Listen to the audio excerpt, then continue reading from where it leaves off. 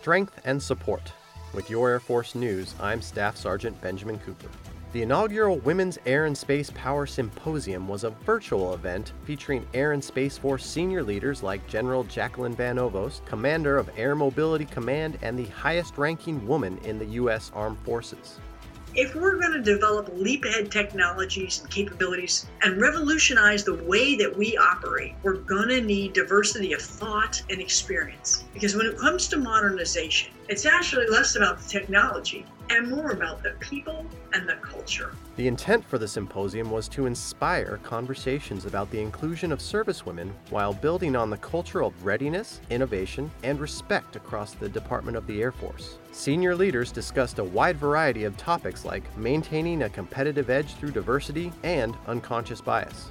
That's today's Air Force News.